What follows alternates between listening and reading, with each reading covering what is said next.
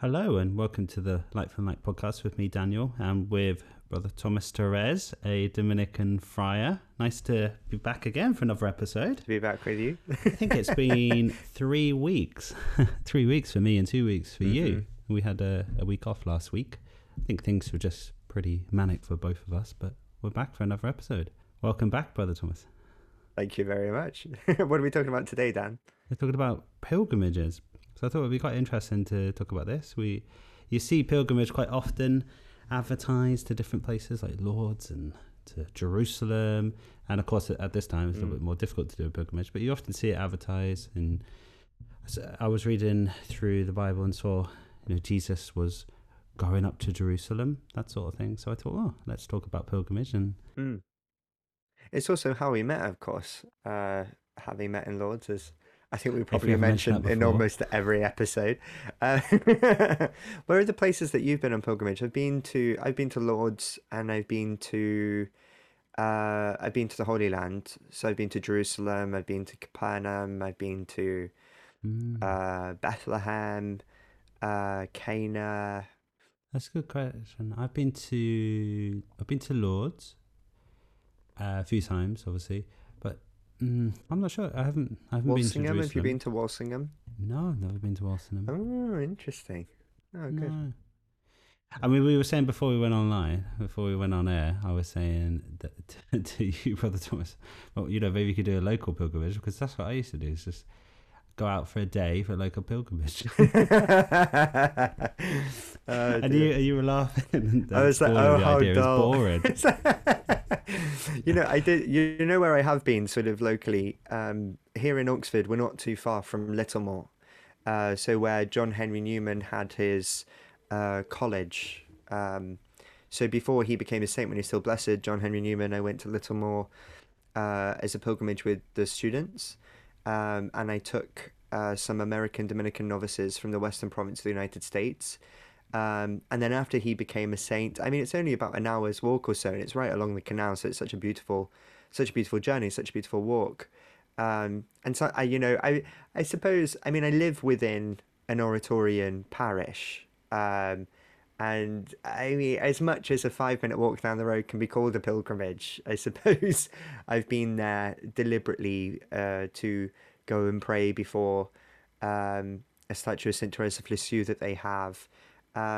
So I suppose to some extent, but I mean, when I think of a pilgrimage, I think of going to Lourdes or going to like a big shrine or something, but there's no reason why it has to be a big national shrine or anything like that. You can go in pilgrimage to a local church if you want. I mean, yeah, I remember going on another pilgrimage. I just remembered I went to Horsham.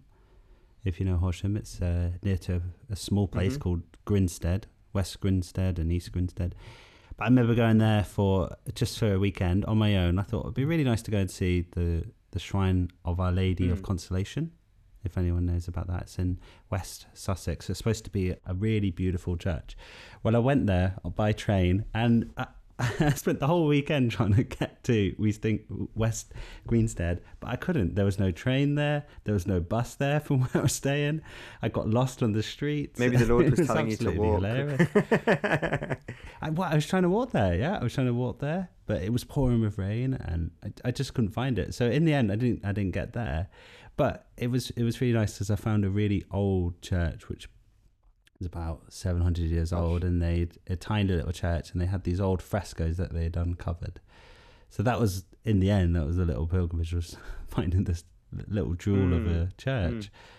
But yeah, I just thought it was hilarious. You're trying to walk there, you're trying to get a bus there, trying to get a taxi there.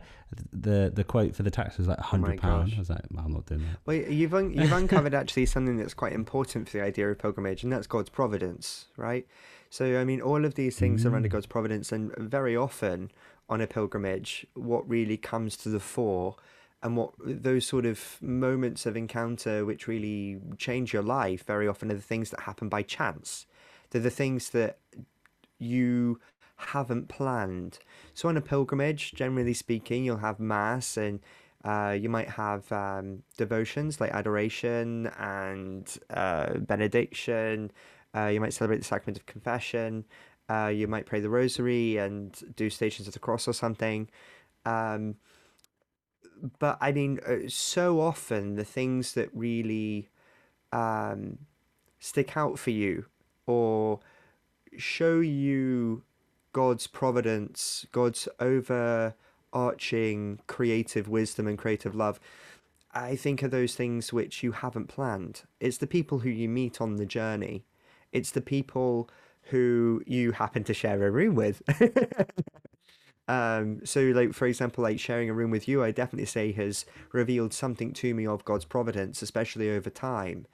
I think we've both helped each other to deepen our faith and things, and I think it was definitely a providential encounter that led to those things. And I'd say the same for a lot of the relationships that have developed over um, over the various pilgrimages that I've been on, whether it be with the Diocese of Shrewsbury or Lourdes, or just the pilgrimage that me, you, and Amelia have been on, or me, you, and Maisie when we've been around the shrines in France and things.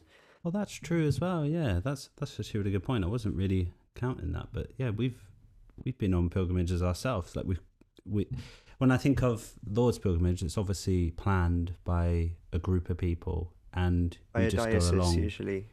Yeah, by the diocese.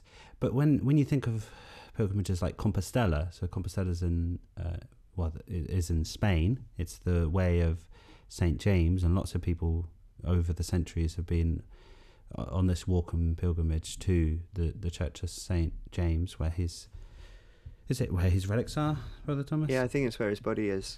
Yeah. So with that pilgrimage, you very much relying on providence. You're walking at your own pace. You find your own accommodation, your own food, that sort of thing. But with the pilgrimages to Lourdes, and probably with the pilgrimage to Jerusalem, you would be you would have everything planned. It's like for a package, you. isn't it? You know, Yeah. you sort of pay. But with our pilgrimage yeah. that we had, to France, we were going to all these different places, but we had to plan that ourselves. So we spent time planning where we would stay, where we would eat, relying on the cooking skills of Amelia.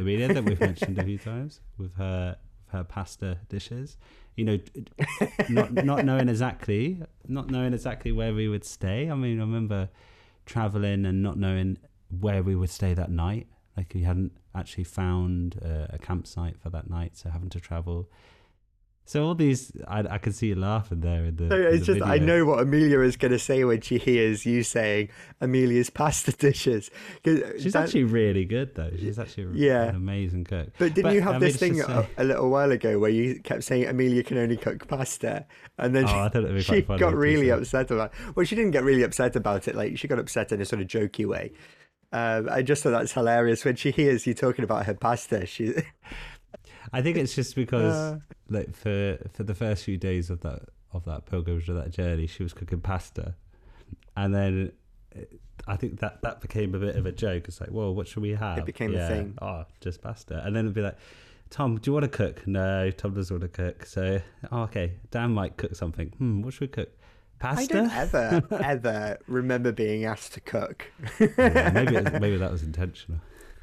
Oh, but there is a sense cook, of like relying on God's providence and on His blessing, and even in like those the more difficult times of that journey, I think that's where you see grace and blessings. I remember another pilgrimage that we went on. That I went with a group of people to Turkey to go and see the old ancient churches. I mean I completely forgot about that pilgrimage, but. Yeah, that was some pilgrimage because it was, you could almost see like the hardness that would have been experienced centuries ago by going on pilgrimage, because it was, it's a dry, arid land. It's really hot. You're not exactly welcome as in some parts as a Christian. Like for example, you can't celebrate Mass publicly, or you can't pray publicly. You can read from the Old Testament, you can read from historical documents, so sometimes the Bible is counted as a historical document, but you can't have a form of worship unless it was agreed. So that, I mean, there are churches there in Turkey, like in Istanbul there are some beautiful Catholic churches, but there's a bit of difficulty, which sort of hints at how I imagine some of the pilgrims would have experienced difficulties at certain times. Well, I think you're right. You know, I think a big part of a pilgrimage would be, I mean, there's a redemptive aspect, but there is also a penitential aspect, right? There is also a sense in which you will experience some sort of hardship. And a lot of the times in modern pilgrimages now, we've sort of taken that dimension away. Like, as you say, when you go to Lords with the Dices, for example, it's almost like a package holiday. I mean, it's not a holiday. Wow, 26 hours on a coach. Well, that's for us, right? But some people fly. Although usually the people who fly very often are sick, but they'll stay in, a nice hotel. They'll have a sort of series of events sort of put on for them. They'll go to the cafes and things when they're over there. And yes, it's this sort of, there are religious dimensions to it, but there are also those dimensions of a holiday, and not always a very penitential aspect. Although if they go in the baths in Lords, they'll be getting into this like freezing cold bath of water. So that is certainly penitential. But it used to be that people on pilgrimage would not be shodden. Basically, it means that they wouldn't wear sandals or shoes, and they could walk barefoot. I mean, not all the time, of course. But there was also pilgrimage could be a penance which was imposed on you by a court. So if you were tried by an ecclesiastical court, for example, for committing a particular crime, you could be given as a penance, as a punishment to some extent, the obligation to go on pilgrimage to Jerusalem, for example, or to one of the great shrines. There's a notable exception to this, which is the Way of St. James, doing this, the Camino of Santiago de Compostela. And that journey is still very penitential in many ways, no matter how well you prepare for it. One of my friends, Emma, went on the Camino, and she said, no matter how much you prepare for it, you'll take this massive bag with you, and by the end of day 2, you've got rid of almost everything from your bag because it's just too heavy, it's impractical, you're not making any progress, you're going up giant mountains. And she said the thing that matters most to you is your walking stick. She says you get blisters absolutely everywhere, you sleep in beds which have very often got lice, and so much of it's about the relationships you make on that journey, right? A journey which is very often, the Way of St. James is still very much on foot, by and large. I mean, there are some pilgrims who will fly and just walk the last day's journey or something. But it's still a walk, isn't it? It's still a part of it. Do you know that's funny that you mentioned your friend there and her experience. Everyone that's ever described to me this way of Compostela, this Way of St. James, has described it in those same ways. Like you go really prepared, but then you're just not prepared for certain things. Like you're not prepared for the weather, or you're not prepared for the terrain, or your shoes get blisters. Wild animals. My friend sort of, she said you start walking at like 5 o'clock because by 11 o'clock she says it's too hot to walk. So you walk basically in the very early hours of the morning, and then you spend the rest of the day sort of eating, singing, with meeting people and things like that, just trying to rest from your journey up the mountains and things. But she said she got to this place once at about 6 in the morning, and she thought, oh great, I'm here really early. And she said all these like wild dogs appeared from nowhere and she had to beat them away with her stick because they were attacking her.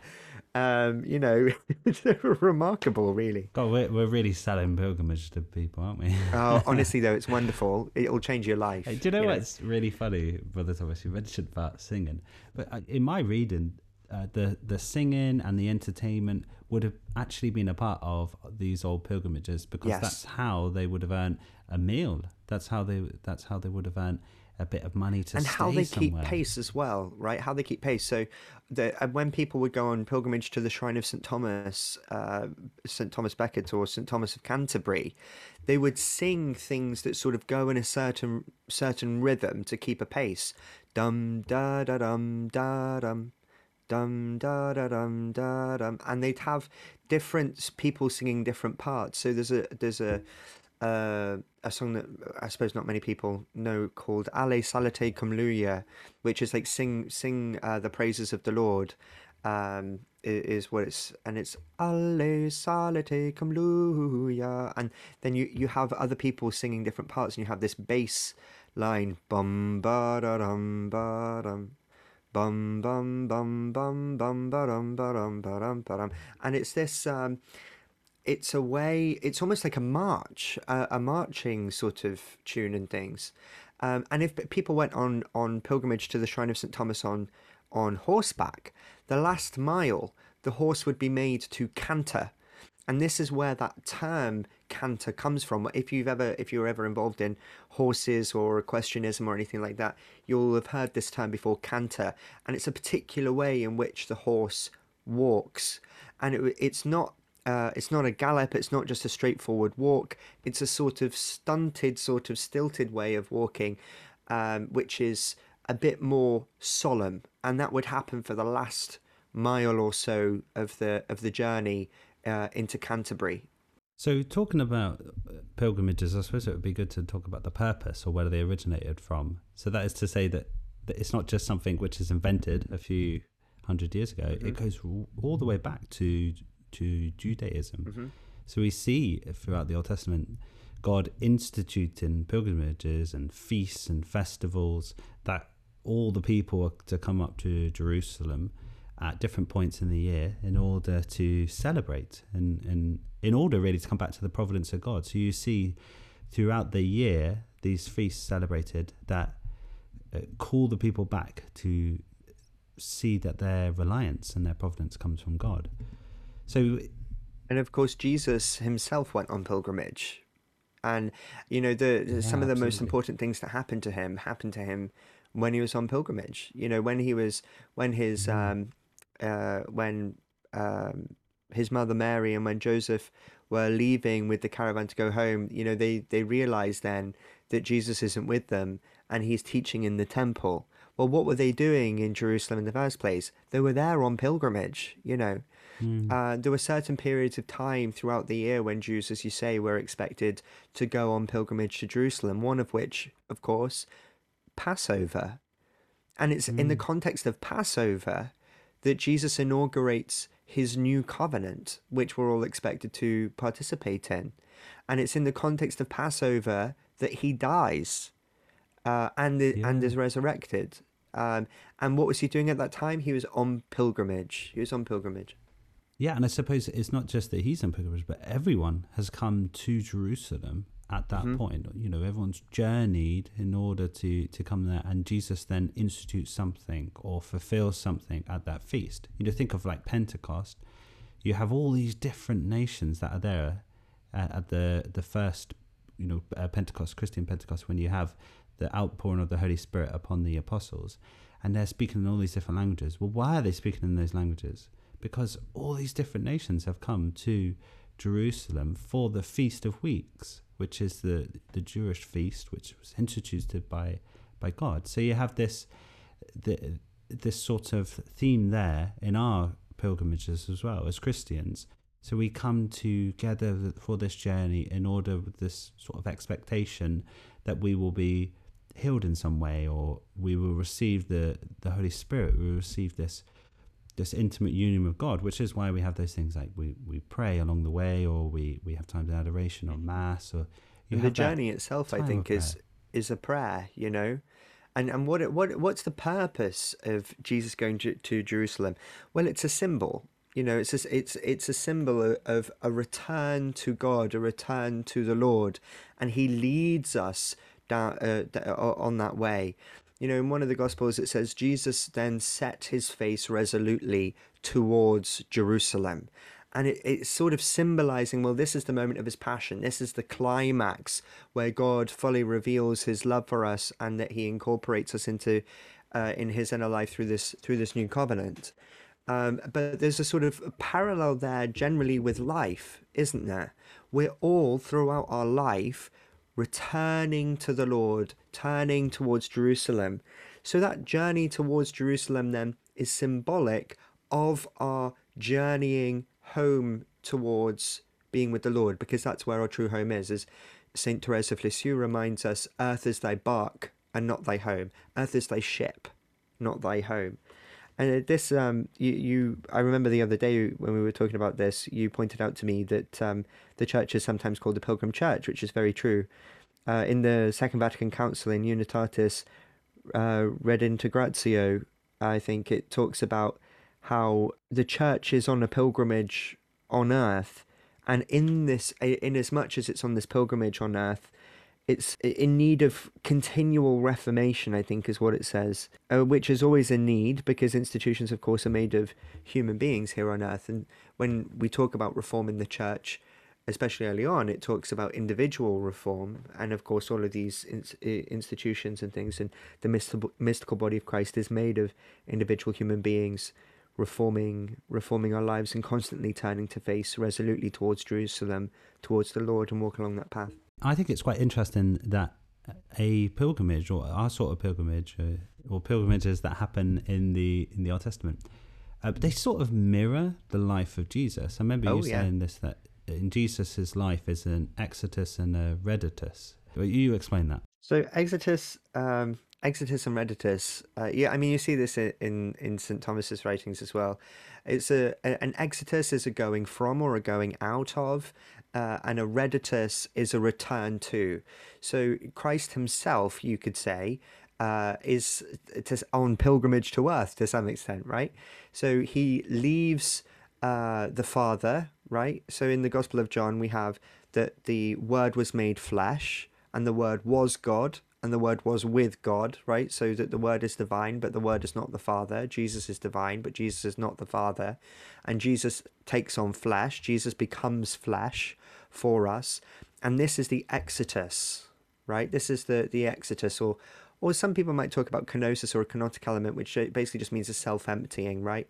So we have God becoming man, exitus, and then we have and then his life on earth then is this redditus. So if you imagine a sort of oval shape or an egg shape, right? Coming down from the top point to the bottom is the exitus, and going from the bottom bit to the top bit in a sort of curved motion is the redditus. And this is the sort of the life then of Christ. And that redditus is returning back to the Father, but not returning alone, right? He has the exitus and comes to us, showing us the way, the truth, and the life that he is, showing us the way to the Father, as he says to, I think, Philip in the Gospel of John.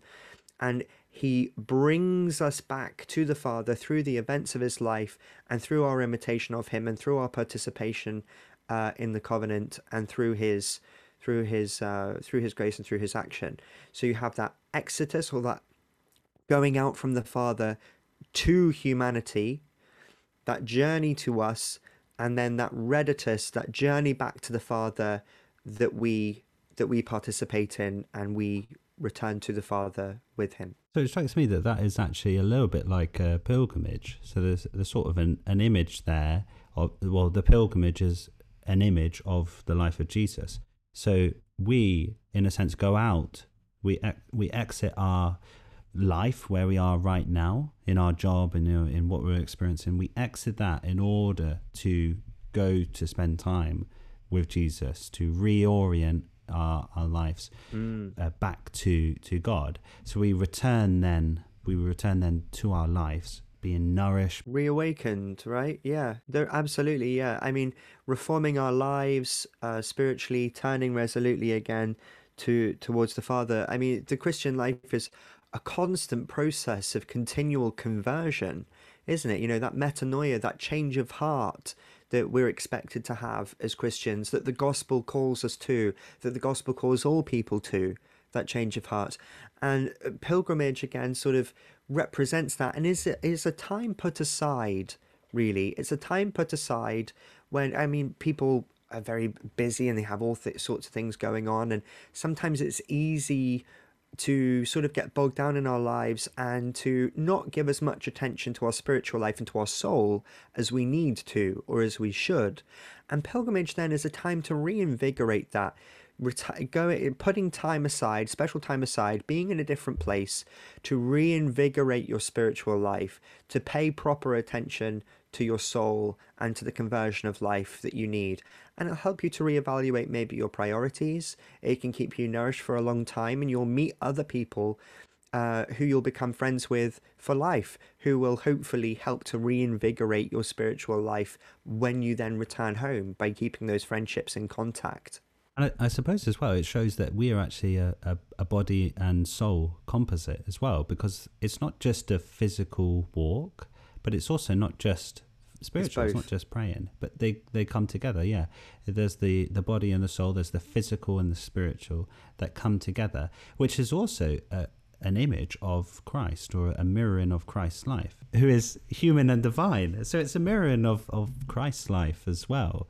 And it's sort of the physical is not something to be squashed and put away, to be diminished. It's actually it's being raised up. This is how you're thinking like a Dominican, Dan. Hey, I love it. I was waiting for you to come in and say this is a St. Thomas Aquinas quote, but it's like body and soul composite. Yeah. You know, the Dominican order, when we were founded to combat a heresy called Albigensianism, and the Albigensians thought that the physical was bad and that the spiritual was good, and so then they'd wait until the end of their lives to be baptized and things like that, and they thought that sex was evil because you were entrapping a soul and things like that. And St. Dominic came along and said, well, no, you know, the flesh can't be bad because God became flesh. God redeemed flesh through the incarnation. And so, no, the physical is good and the spiritual is good. Both are created and willed and loved into being by God. And you're quite right that pilgrimage has this physical aspect. I definitely knew that, by the way. I definitely knew that Albigensian was about that. There is this physical aspect, right? What are our bodies and where are we? We're in space and we're in time. Persons have bodies. Human persons have bodies, and we occupy a space and we occupy a particular time. And on pilgrimage, we move into another space, and the time that we have there is elevated and transformed by God's grace. So there is this physical element and this spatial and this temporal element which is elevated and transformed by the spiritual element and the spiritual act that we are doing. And so I think that there is a very real physical dimension to this, and also a very real spiritual dimension to this. And let's not forget that on many pilgrimages, people are not only spiritually healed, but physically healed too. And if you want to hear more about that, we've got a podcast early on called Miracles Still Happen, or Miracles Do Happen. And there we talk about some of the modern day miracles that are happening still in Lourdes. We talk about some of the ancient ones, I think, as well. But we also talk about some that have happened in the past 100 years or so. And there are still some yet to be declared, which I know are being considered at the moment. So do go and check out that. But no, you're quite right. There's a physical and a spiritual dimension to a pilgrimage. And I suppose the point to say there is that the purpose of a pilgrimage is not to have a massive physical healing. Yeah. You know, sometimes these little physical healings happen, but sometimes these spiritual healings happen. And I think that's a really important point. So it's union with God, isn't it? To have the purpose behind a pilgrimage is to take that time and dedicate it to your journey with God, so that you can be renewed and you can find God then again in your everyday life. And I think I would really encourage anyone to make a pilgrimage, just to spend a day even, or a weekend during the summer, just go to a local church or something. I know it's maybe not something that you would recommend, but especially though if you have questions, right? Very often when people have questions, they can go on pilgrimage in search of the answer to their questions, and I don't think that's a bad thing either. If you have questions, on your heart, or some anxiety or some pain or grief, going on pilgrimage, I think is a very good thing to do in those moments. So I mean, with coronavirus and all the rest of it, I mean, it's quite difficult to go on pilgrimages at the moment, but things are starting to open up again. check for in your local diocese to see if there is a pilgrimage. See if there is a pilgrimage somewhere. Some of our listeners from the States, it might be easier for you to go to a local shrine or the national shrine or the Basilica of the Immaculate Conception or something, or go and visiting the Tilma in Mexico City of Our Lady of Guadalupe. But do think about making a pilgrimage and renewing your spiritual life and using this as an opportunity to look at your look at your spiritual life, to conform your life more to the church and more to the Lord, and take your grief, take your questions, take your anxieties and your uncertainties with you on this pilgrimage, and you won't regret it. I think that's all we've got time for today. So thank you for listening once again. And yeah, don't forget to like, comment, and subscribe, and to listen to our other episodes. And thank you very much for joining us. God bless. God bless. See you next week.